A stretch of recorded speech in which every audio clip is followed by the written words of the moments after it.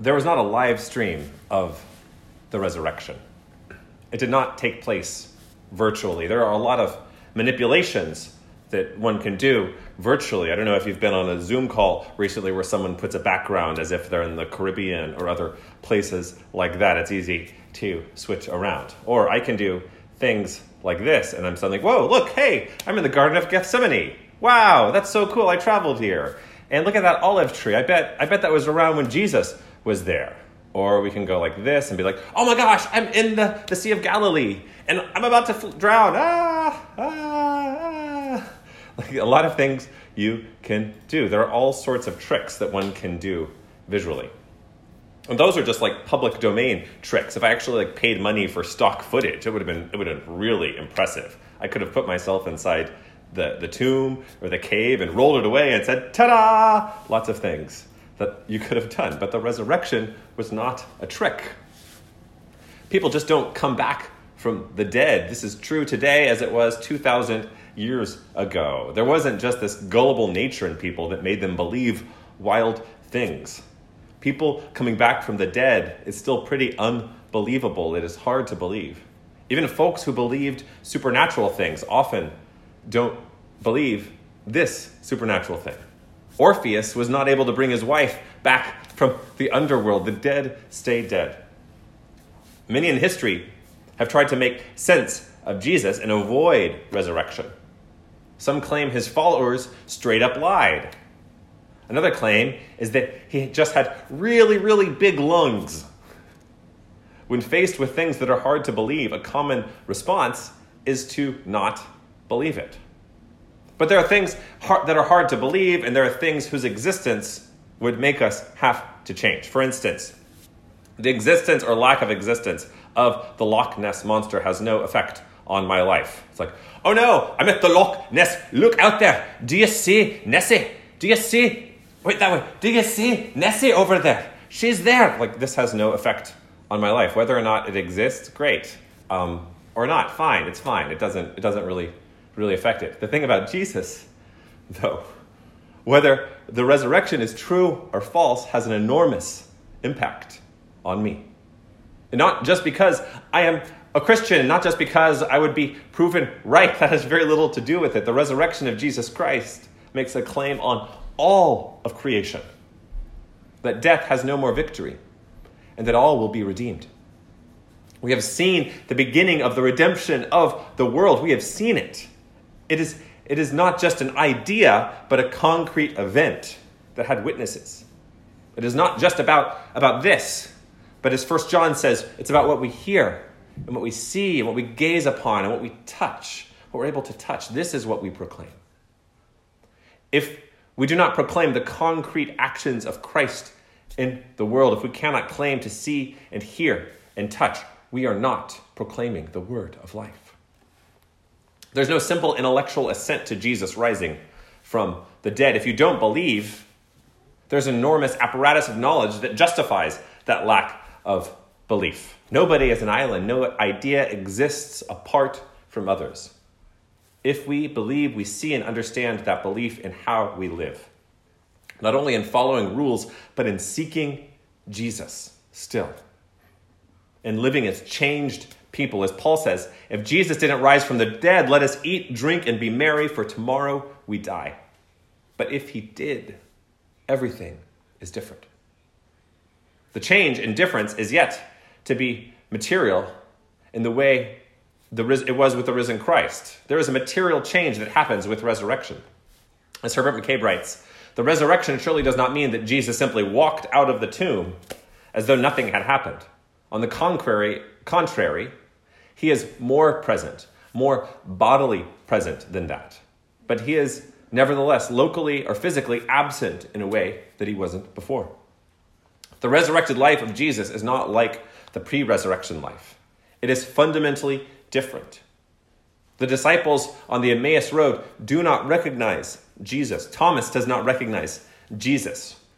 Movies struggle with this because the same actor usually plays Jesus before as after, and no amount of makeup is equal to actual resurrection. Our bodies matter. Most of the time, the church takes this very seriously. We worship in mind and body. We stand and greet. We share communion. We share potlucks. We lay hands to pray. In this season of distancing, it is easy to drift into the easy faith, which says that bodies don't matter much. Jesus' broken body on the cross matters.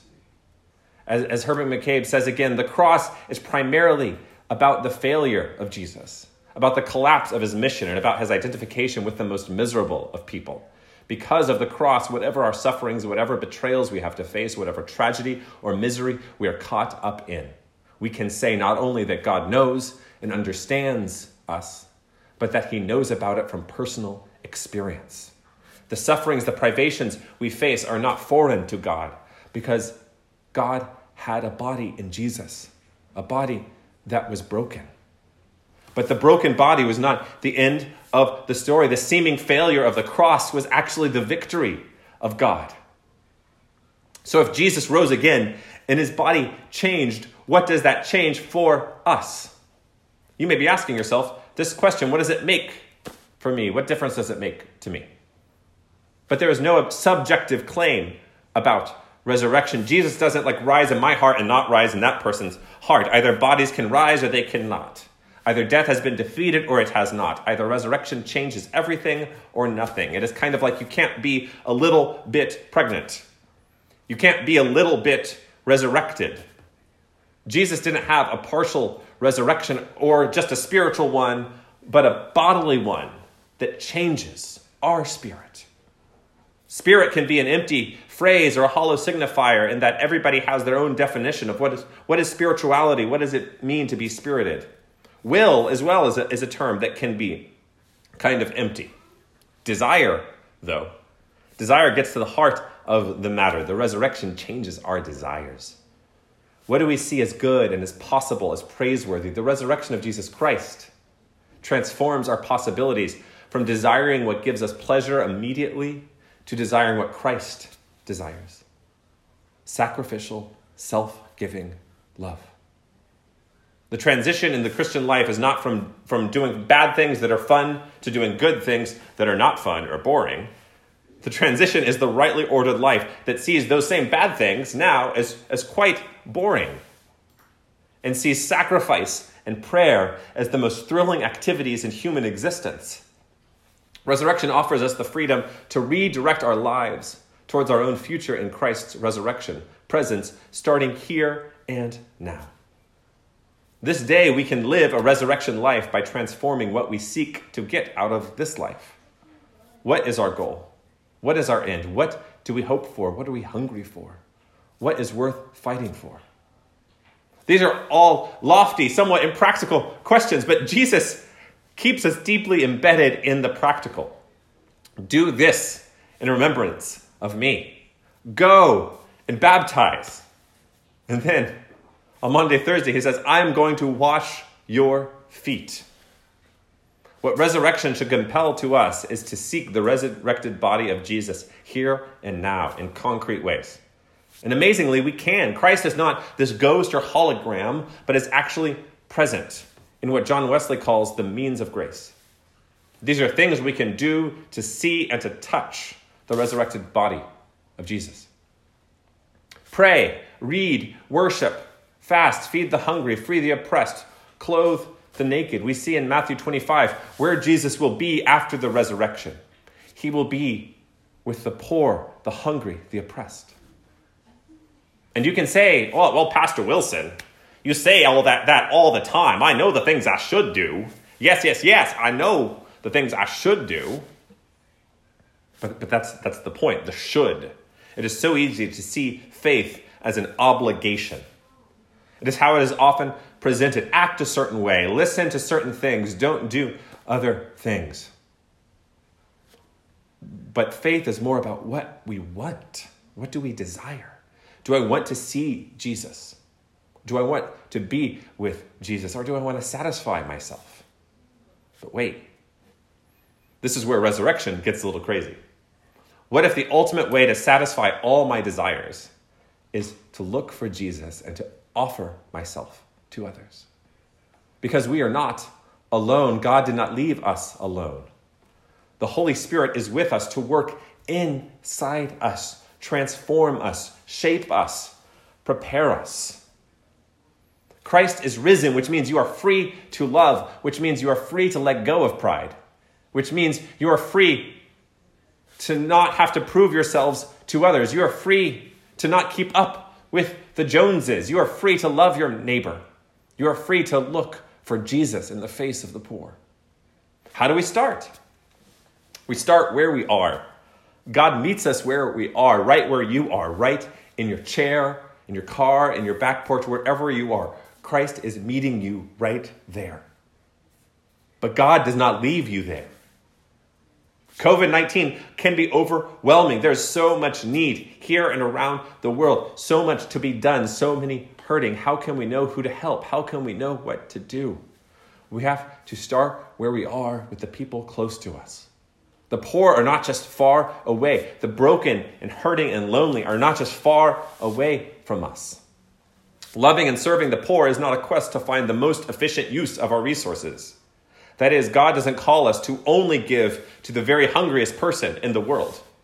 When Jesus feeds the 5,000, maybe some of them were not super hungry, yet he still fed them. Maybe some of them kept the food and then sold it and bought some wine, yet he fed them. Imagine how long it would have taken if the disciples means tested every person to see if they were worthy of being fed. Imagine what kind of God would means test people like that. That is often how Christ is presented in popular culture, often always looking over our shoulder, checking if we are naughty or nice, like a Santa Claus that doesn't even bring us presents. Instead, for Jesus, we are already loved. We are already worthy. We are fed as pure gift, not as efficiency, out of abundance. This is a broken world, and that brokenness is all around us. That brokenness is in us too. We are not separate from this world in need of redemption. We start with our neighbors, your literal neighbors, to your left and to your right. Start writing letters, baking bread, getting out lawn chairs. Start thinking about what you can do and not what you should do. Jesus doesn't feed the 5,000 by setting up a committee. He asks if anybody has any food. And there was a boy who says yes. And they start from there.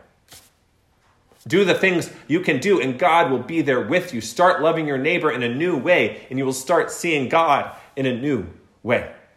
The resurrection is not virtual. It is not a trick or just simply a story for children. It was redemption. The cross is a cruel, cruel joke without the empty tomb. Christ's death defeated death. Christ's death shows new life. Christ's new life is offered to all, to you, to me, to all the world being redeemed. And we can step into this new life now. Christ is risen. Rise with him today. Leave selfishness behind. Leave pride behind. Let us step into God's love. In the name of the Father, and the Son, and the Holy Spirit. Amen.